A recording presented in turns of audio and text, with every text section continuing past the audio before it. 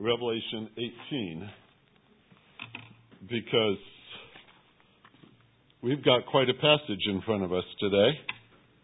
And just a reminder of who holds us is a precious thing to remember. So let's go there. Revelation chapter 18. We have come quite a long ways through this book. The goal was to do one chapter each week. That was kind of messed up. We're close. We're about 4 weeks off of the number. So it's not too bad. We're making good progress. And if you see chapter 18, you realize there's 22 chapters. And we're getting very close to the end of what we need to study here. And I want to tell you, next week is great news. It's been several weeks. I told you just put your seatbelt on. This is going to be one of the toughest chapters we've ever had to walk through together. And I'm going to say it one more time. This week is going to be a tough chapter to walk through together. But the great news is chapter 19. And it's right on the horizon. You have to wait till next week because we got to do chapter 18 today. And so join me there. I came up with a title for this message. I call it More of the Same. All right? More of the same. Now, that may not be perceived by you to be very encouraging. There are things in this world that I feel it and you feel it. You say more of the same. Where do you want to begin? You want to talk politics? No, we won't talk politics. We want to talk about the virus? No, we don't want to talk about the virus. We want to talk about social concerns? No, I don't think we will. What hasn't become more of the same? We've seen so much more of the same. In my view, just a side note here before we start, this relentless wind of opposition. I don't know if you feel it that way. It's on the mind and it's on the soul of the church that belongs to Jesus Christ. It has hit hard in a lot of ways. I have a pastoral friend who asked for prayer that half his congregation has the virus or is quarantined for it right now. And that weighs heavy on them. And what they can do and how they can minister, it's tough. How often it's said that we're living in difficult days. Here in Oklahoma, we have a large percentage of trees that are bent toward the north. Have you noticed that? Is it because they have a magnetic field in them that aims to the North Pole? Or is it something about a wind that pushes and pushes and pushes as they are developing until this bentness seems rather natural that they face that way? You've seen it. When we look at the things that we're going to look at here in the book of Revelation, it might sound almost like each chapter, pastor is repeating himself. And it's because this is a relentless picture from chapter number 12 all the way through chapter number 18 of what sin would like to do if it can have rain and what it would look like. Man, it's not pretty, is it? It is not pretty.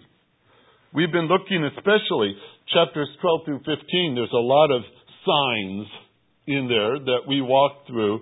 The big picture of Satan's relentless desire to attempt to destroy God's plan, especially for Israel. That was highlighted in those chapters as well. And I keep insisting that we keep to the context so that we can understand this accurately. And we're studying the events of the tribulation period. And when we get to chapter 18, by now you've gotten a whole bunch of this described to you. And I just want to ask one question. Anybody here want to go? No? Good. I don't know why anybody would. This is not pretty. This is tough stuff to walk through and study and look at. And what you're actually seeing is heaven's view of it. and the judgments that will come. Chapters 4 through 19, the vast majority of this book explains a history that is coming. It is coming. And it is an ugly thing. Sin is an ugly thing. And God is not quiet about his hatred for sin. He is not quiet. If there were only a couple of major topics, there's a lot of topics, but if there were only a couple of major topics in Scripture, it would be the sin of mankind and the Savior Jesus Christ.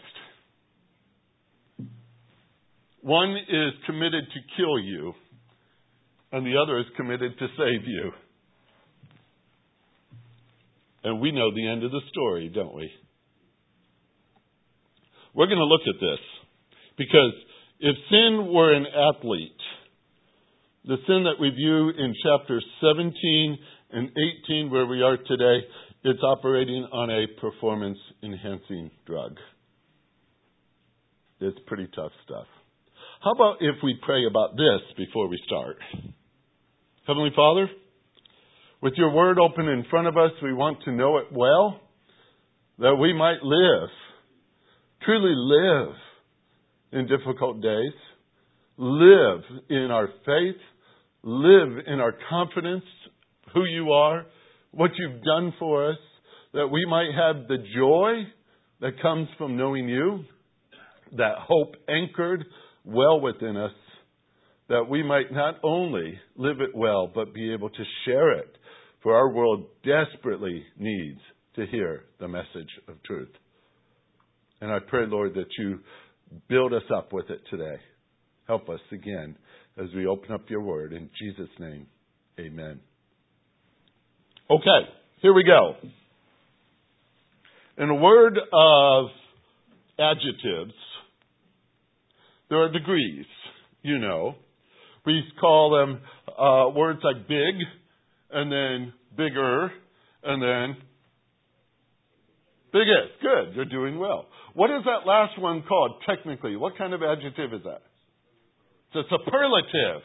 A superlative. It's the biggest of the three. It's the greatest of the three. Super is part of that word, isn't it? So what you have seen so far is ugly to uglier. I hate to tell you this. We're at the superlative now. Ugliest. Ugliest. Now, I want to set the table for you here this morning. If that doesn't do enough for you just to make you nervous about what we're going to do, I want to set the table for you this way and say that I believe chapters 17 and 18 are about the same thing. And I'm going to explain that as I go, especially in a minute. But it's not uncommon for chapter 17 to be taught as if the identity of Babylon, in which we saw that in chapter 17, the identity of Babylon is religious in nature in chapter 17. And it represents some sort of a worldwide, I'm going to say church, put it in brackets, because it's not a real church. It's not the true church. But it is some sort of, the words they use is some sort of ecumenical, let's kind of mix them all in a pot kind of idea and let them all operate together. Ecumenical grouping by nature. It's under the umbrella of some sort of organization. Generally, we label that as the operations of the false prophet. And we say that that's an operation in chapter 17, and it's destroyed in chapter 17. Many have taught over the years, and matter of fact, for some 500 years at least, that the identity of the Babylon of chapter 17 might be the Catholic Church, and the false prophet is the Pope. You'll find that in a lot of old literature, especially. Some have thought maybe it's Islamic in nature, and some thought that it might just be the modern church movement that we've witnessed for the last 20 years, and where is that going to go? And some people said that's what it might be too. But they say that it's going to be a false church, and it will be destroyed by the Antichrist at the 3.5-year period of the tribulation. That's when he enters into the temple, and he sits down and proclaims himself to be God. And then they say chapter number 18 is about a commercial Babylon that is destroyed at the end of the tribulation. Now, we walked through chapter 17 last week, and technically I didn't see any religious connotation to it. I saw a quest for power. I saw control of kings and countries and things of that nature. And it all seemed to be more political in nature than anything else. I'm not saying it's politics. I'm just saying that I'm not going to be quick to identify the characters of chapter 17 as church things. I'm gonna put off on that because simple thing is this: the lead candidates of our day in reading that text may not be the same candidates for 10 years from now, or 50 years from now, or if the Lord should tarry, 100 years from now. Things change. And so often we interpret according to the newspaper. And I don't want to do that. Somebody gave me this quote, and I wrote it down so I don't forget it. And it's simply this: ultimately, the ones who will experience this will know it best. And they will. So, what I'm saying is, what I'm going to present to you today is that chapter 18 is a continuation of the description of the sinfulness of not only the big system of the tribulation, the evil that's set up by Satan and the Antichrist and the false prophet, but there is a link between these two chapters. Okay? That's what I want to show you. There's a comparison here, and you're going to have to do some flipping back and forth between the two chapters, and mine is one page and another page, so it's not too bad. It's good exercise. But we're going to go back and forth, and I'm going to show you something real simple. I think it's the same thing they're describing. All right? Let me show you. We're going to say it this way. It might be describing the same person. It might be describing something bigger than a person. In chapter 17, this thing called Babylon is labeled as a woman in picture riding on a beast, right? In chapter 18, it's identified more like a city. Okay? You say, well, those don't sound an awful lot alike. A woman here, a city there. Where did the transition come? What is happening here? Just follow with me in chapter 18, first of all. Verse 1. After these things, I saw another angel coming down from heaven, having great authority, and the earth was illumined with his glory. And he cried out with a mighty voice, saying, Fallen, fallen is Babylon the Great. She has become a dwelling place of demons and a prison of every unclean spirit and a prison of every unclean and hateful bird. Not a vacation destination.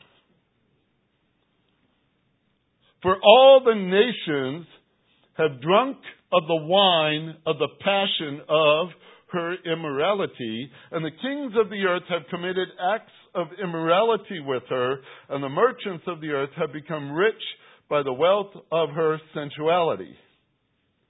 Okay, you say, okay, this is not a pretty picture at all. That is true.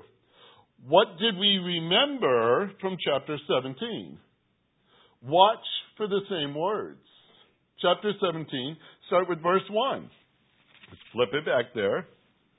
Then one of the seven angels who had the seven bowls came and spoke to me, saying, Come here, I will show you the judgments of the great harlot who sits on many waters, with whom the kings of the earth have committed acts of immorality, and those who dwell on the earth were made drunk by the wine of her immorality. Sound like verse 3 we just read in chapter 18? Very similar phrases. Let me add another one. From verse 2 in chapter 18, fallen, fallen is Babylon the Great. Back up to chapter 17, verse 5. And on her forehead the name was written, a mystery. Babylon, what? The Great. Now that's pretty similar, isn't it? Same terms in comparison the two. Now I'm going backwards on purpose. Chapter 18, verse 1. 18, verse 1. She has become a dwelling place of demons and a prison of every unclean spirit and a prison of every unclean and hateful bird. I'll go back to chapter 17 and verse 4. The woman was clothed in purple and scarlet and adorned with gold and precious stones and pearls, having in her hand a gold cup full of abominations and of the unclean things of her immorality. You see similarities there? Matter of fact, even her description is going to be used again about the gold and the stones and the pearls before we're done. Chapter 18 adds a warning passage that chapter 17 didn't. A warning passage to those who will experience this. In chapter 18, verse 4, I heard another voice from heaven saying, "Come out of her, my people, so that you will not participate in her sins and receive of her plagues." Now, you don't probably know anybody who wants to be in there and experience this. I know you don't want to be there because nobody raised their hand when I asked if you wanted to go through this. But doesn't it remind you of another place in the scriptures where somebody was told, "Get out of there, I'm going to destroy it"? You know exactly what I'm talking about. It's way back in Genesis, isn't it? 2 of the 5 cities were called Sodom and Gomorrah. There were more cities destroyed than just those 2. And it was Lot and his family that was told, leave. They had to be drugged out of that place. And you know how the story went, especially with his wife. She didn't get very far and she turned around when he said, "Don't look back." Interesting. God is not quiet about his condemnation of sin and the appeal, come out.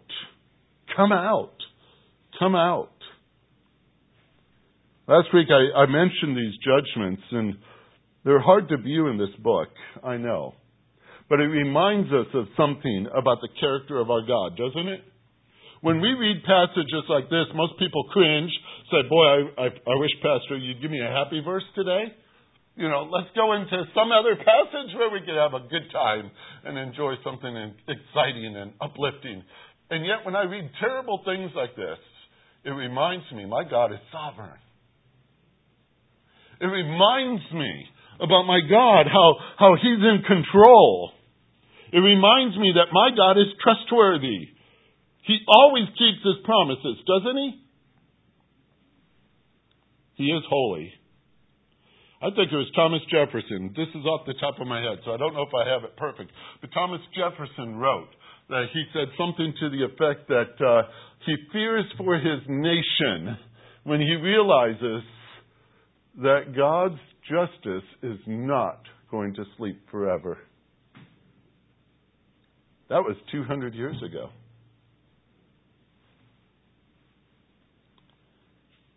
When you say that God is holy, when I say that God is holy, it means that He's separated from sin. That's a technical definition we apply to it.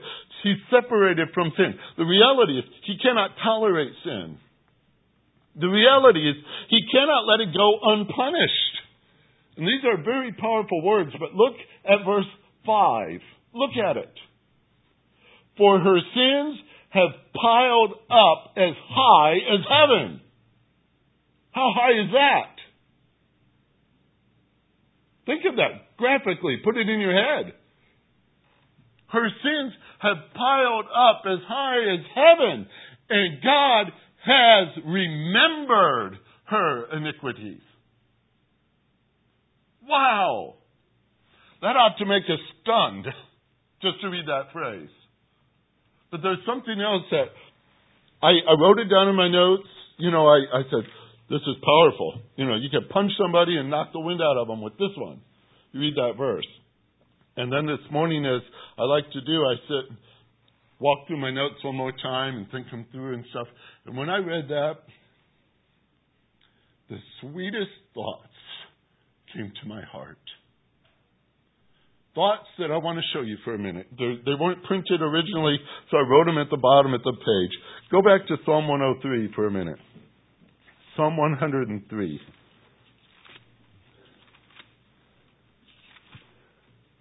It's a long ways back there, isn't it? I'm still not there. You're probably there already. Psalm 103. Look at these words. Look at these sweet words. I'm going to go right to verse number 10. He has not dealt with us according to our sins, nor rewarded us according to our iniquities.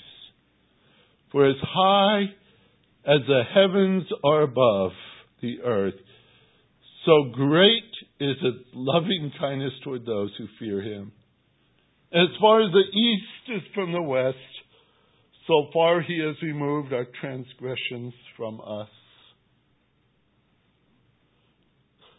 Here's a picture of His wrath in chapter 18, verse 5, based on sins piled up to heaven. Here in Psalm 103, His mercy, that you know, that I know. Is that not sweet to know the Lord? Those same stacks have been removed, and instead we look back and see what's piled up to heaven. What is it? His loving kindness toward those who fear Him. Verse 11. Circle that one. How beautiful that is to read. As high as the heavens are above the earth, so great is His loving kindness toward those who fear Him. I said, what a precious verse that is. And then I started exploring some more, and I said, well, give me something else. And so I went to Isaiah chapter 38 and verse number 17. Isaiah 38:17. Beautiful. Yeah, right here. Lo, for my own welfare, I had great bitterness. Wait, is that right? Who wrote that? 18? Yes. 17. No, I'm right. Okay. Lo, for my own welfare, I had great bitterness.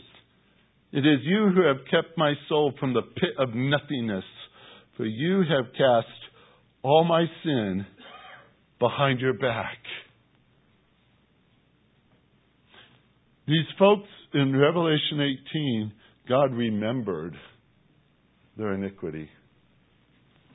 Here it says, He's cast it behind His back. Aren't you glad that you have the mercy of the Lord in your life? And I said, give me more. And I went to Micah. Micah chapter number 7. This one's a little harder to find.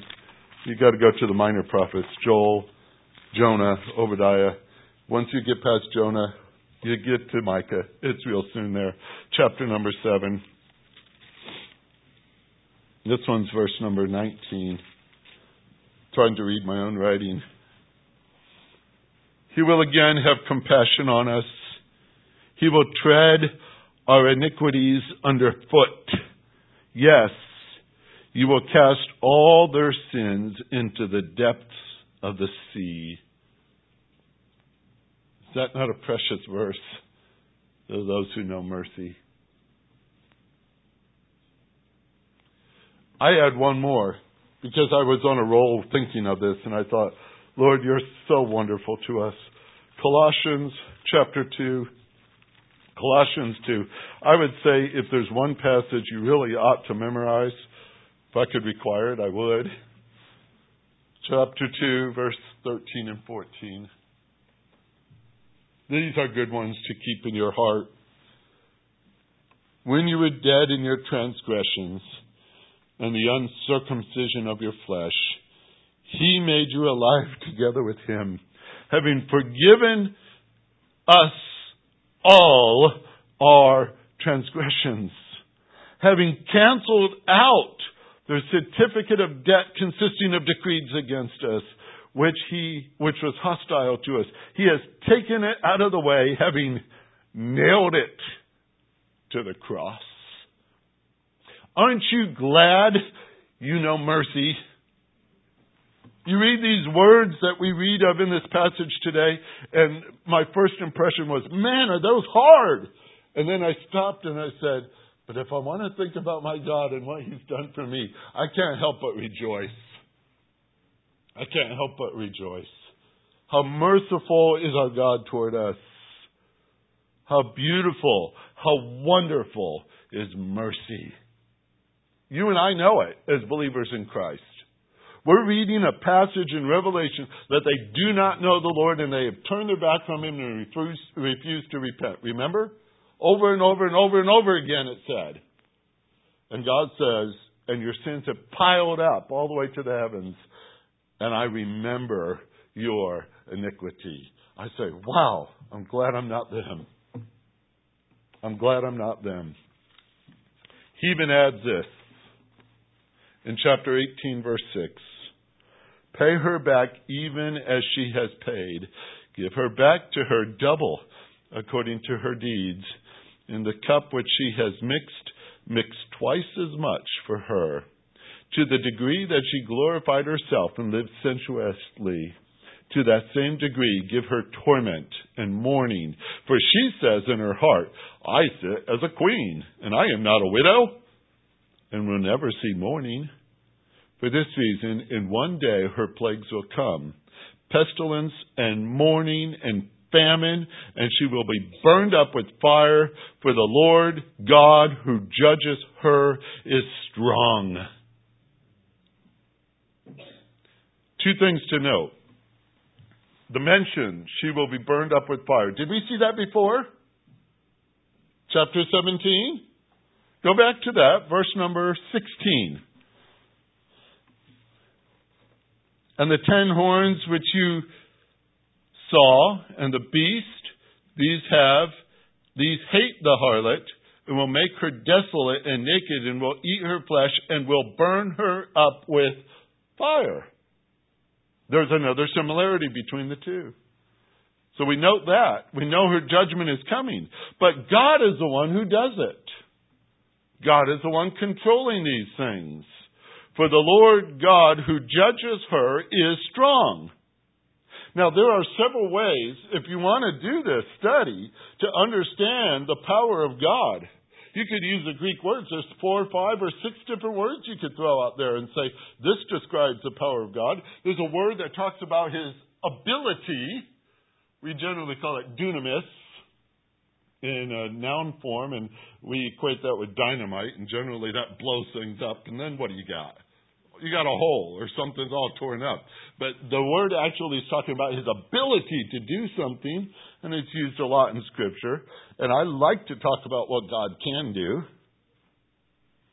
There's a power of activity as well. Energia is a Greek word, which you probably can guess the English equivalent. It's energy. It's what He is doing right now, His energy in action. We could talk about His power in history. We could go back over the books. We could go back over the events. We could say, this is what He has done. And there's words for that too. But here in this passage, I said, what do you mean by strong? Which word are you using here? It's actually another one, and it talks about a power possessed, whether it's used or not. Now let me explain this to you because I think it's interesting. You come around the corner, wherever you are, just imagine something. You walk around a corner and you're face to face with a very ugly, mean-looking dog. It's wagging its tail. Is that a good sign? Even though it's ugly. It's wagging its tail. You say, that's a good thing. It's not wagging its tail. Is that a good sign? You don't know. It's barking at you. Is that a good sign? Depends. It's growling at you. Is that a good sign? No, it's getting worse. Let me ask you this. It is absolutely silent. Is that a good sign? Not for a trained watchdog. They're trained to be silent. Those are the most dangerous kind. This dog is absolutely silent, staring you in the face. It has power possessed that it can unleash.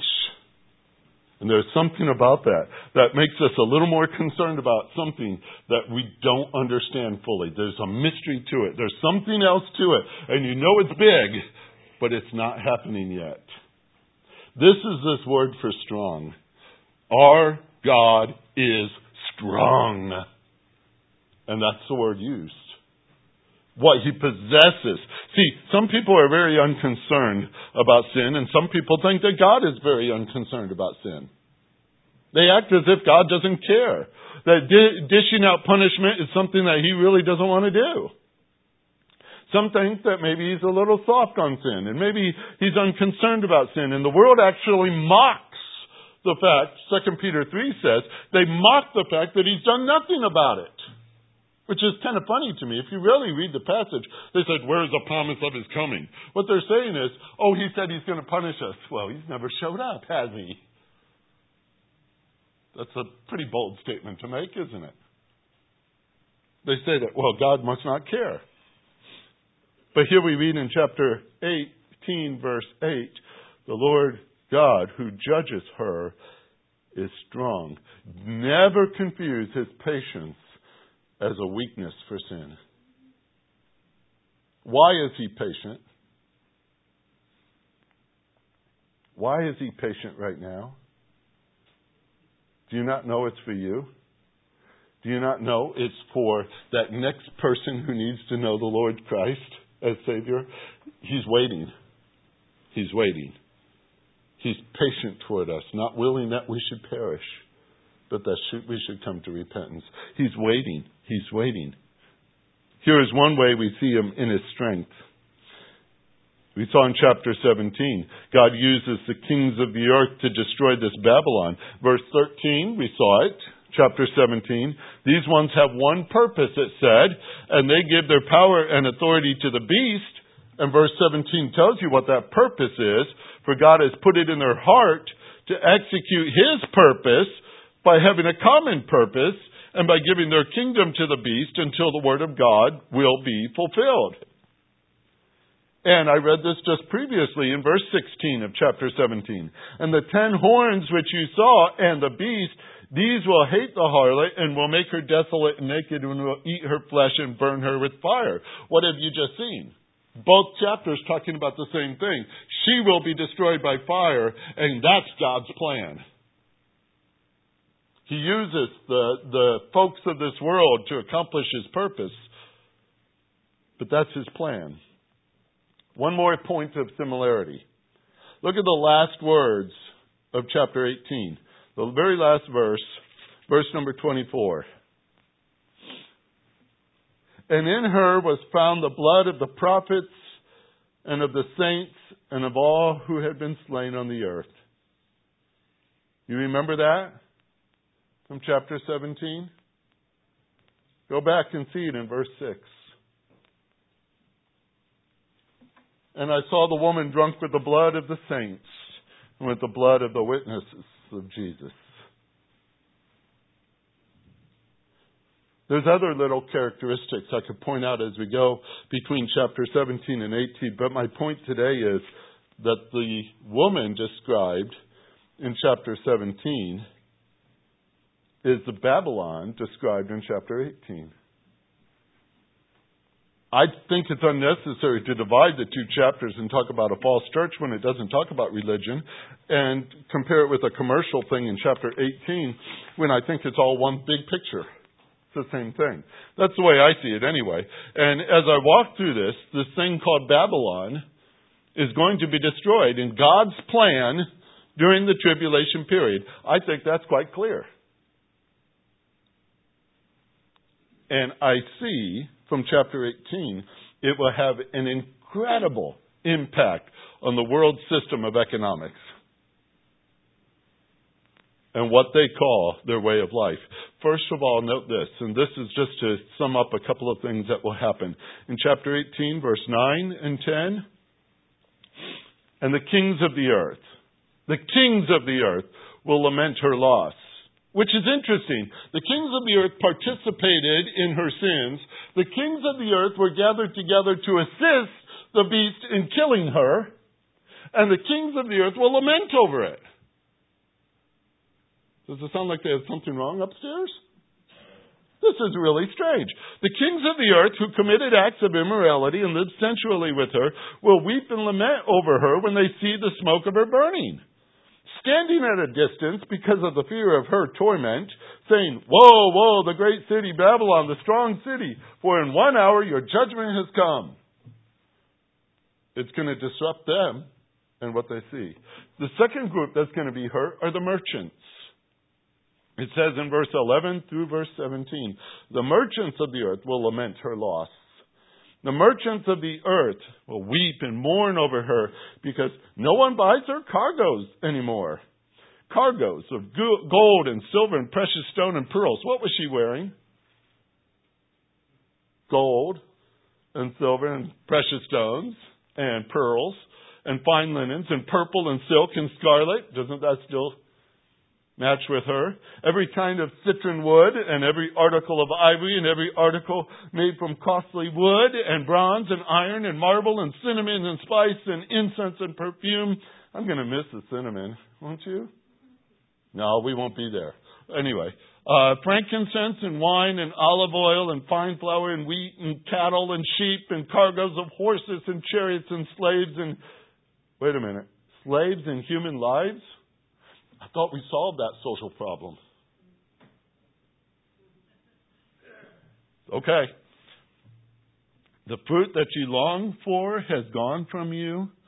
All the things that were luxurious and splendid have passed away from you, and men will no longer find them. The merchants of these things who became rich from her will stand at a distance because of the fear of her torment, weeping and mourning, saying, "Woe, woe, the great city, who was clothed in fine linen and purple and scarlet and adorned with gold and precious stones and pearls.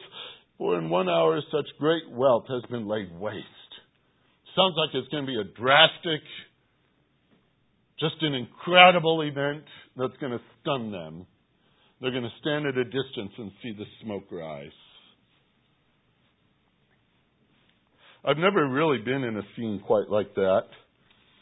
There's another friend of mine who's posting on Facebook every day, lives in California, and one of those wildfires was whipping right up on the verge of their city where he lived.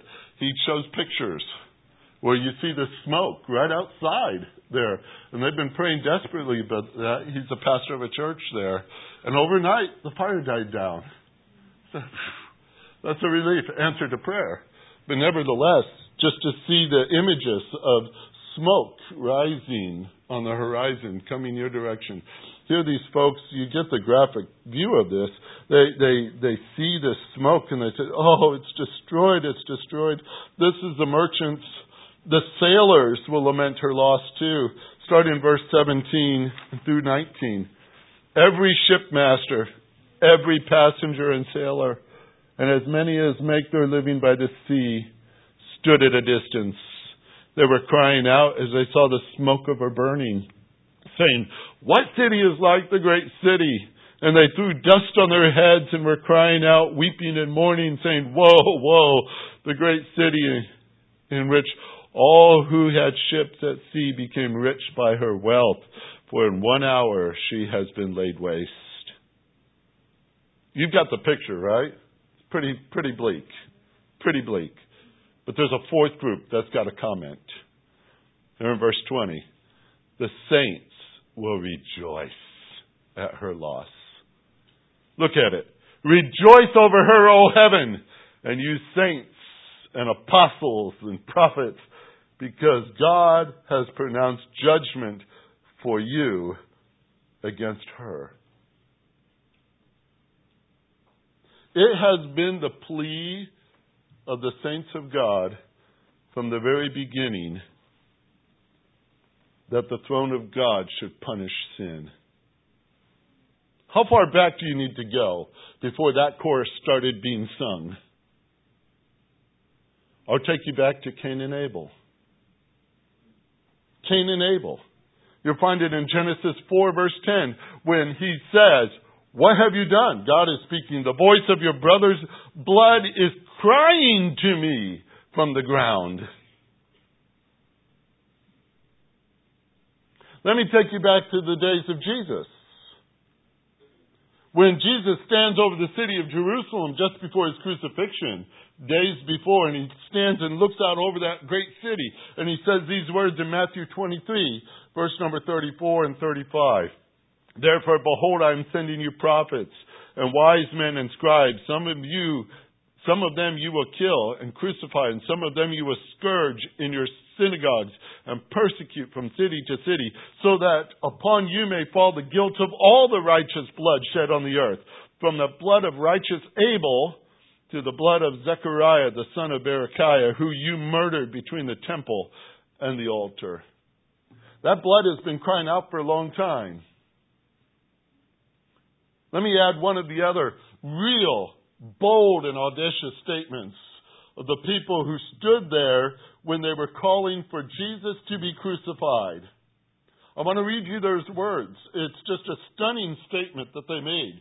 When Pilate saw that he was accomplishing nothing, but rather there was a riot that was starting, he took water and washed his hands in front of the crowd, saying, "I'm innocent of this man's blood. See to it yourself."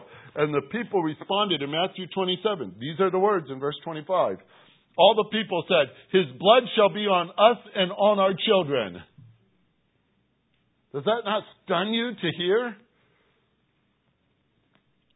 In Revelation 6, there's another chorus of it going up.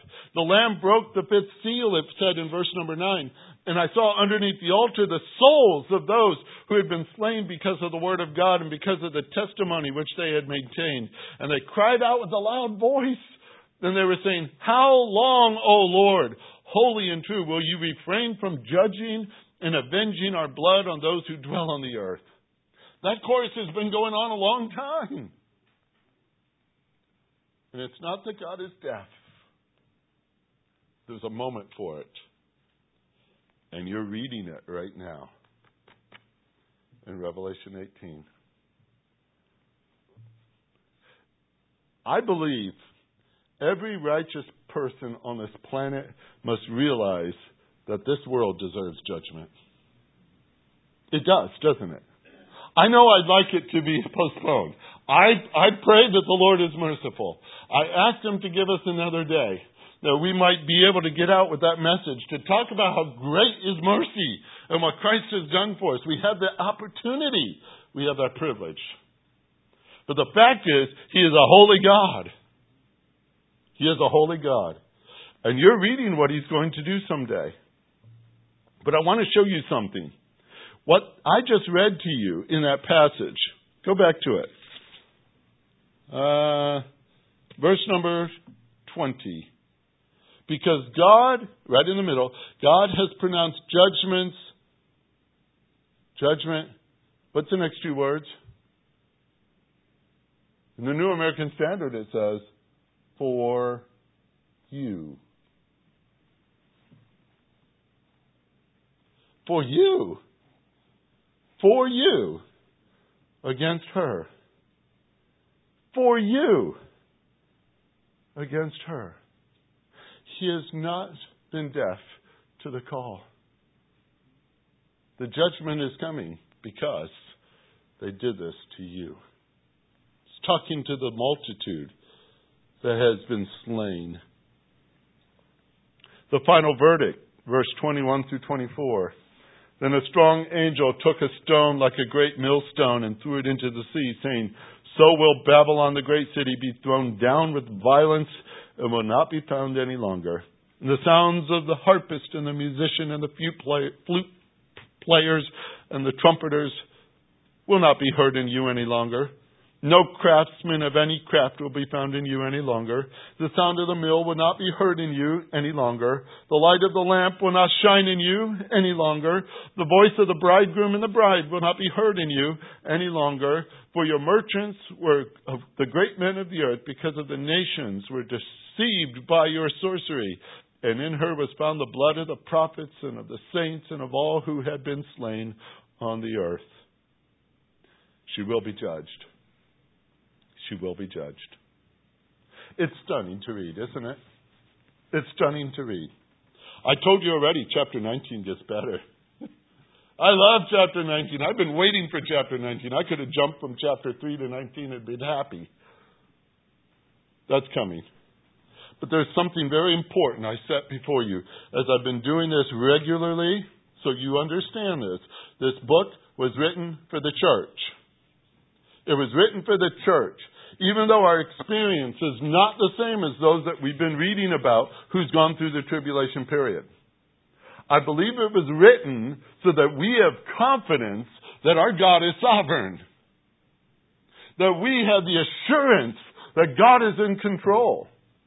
That we can be absolutely convinced that God is trustworthy and He keeps His promises and He is holy. And that's the God you know. That's the God you serve. That's the God you love. Aren't you glad He's consistent in His character? You're getting a glimpse of all these things. Because when we read the chapters of these books, we come to the fact that Jesus said at the end, I'm coming quickly. And blessed is he who heeds. I told you last week, not reads, but heeds. Heeds the words of the prophecy of this book. It's a blessing, not just to read, but to heed it, to give attention to it, to take notice of it, to mark it in your mind and consider and regard and observe and bear it in mind and take it to heart. And folks, if you take it to heart, you know this world needs this message. Because if the Lord should come for us today, guess what happens real soon? These things.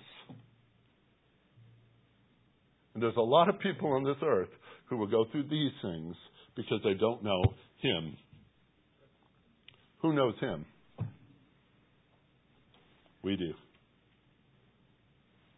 If nothing else, this book can prompt evangelism, can't it?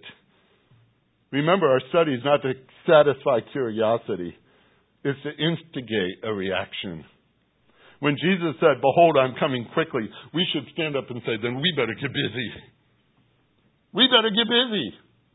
If He's coming quickly, I want that to get my attention. I want that to get my notice. I want to live today like this is when He said He's coming. What about you? What about you? You read these things, you rejoice with me that mercy is ours, and this is not our story. This is not our final line, is it? This is not the chapter waiting for us. But we have a God who is true. And we can rejoice that God would keep His word. And we could rejoice that God is merciful to us. And we could rejoice that chapter 19 and on is going to be a glorious thing to talk about. But we got work today. Don't we? Work today. We got things to do. We got things to do. Heavenly Father, Your word's in front of us, and it is powerful. It is powerful. When we see that You are holy and You will perform Your judgments on this earth. We are called in our place to do our part, one way or the other, to represent Christ, to be a light in a very dark world. To be a voice, to be a hand that reaches out, to be feet that walk, to be everything or anything You want us to be. Just Your servants, just tools in Your hand, just those who are willing to be used by our Lord wherever You take us to share this beautiful gospel we know Thank you for loving us and sending your Son. Thank you for saving us from the wrath to come. Thank you for the hope that is set before us. May it so impact us today that we have to share it with somebody. I pray that in Jesus' name. Amen.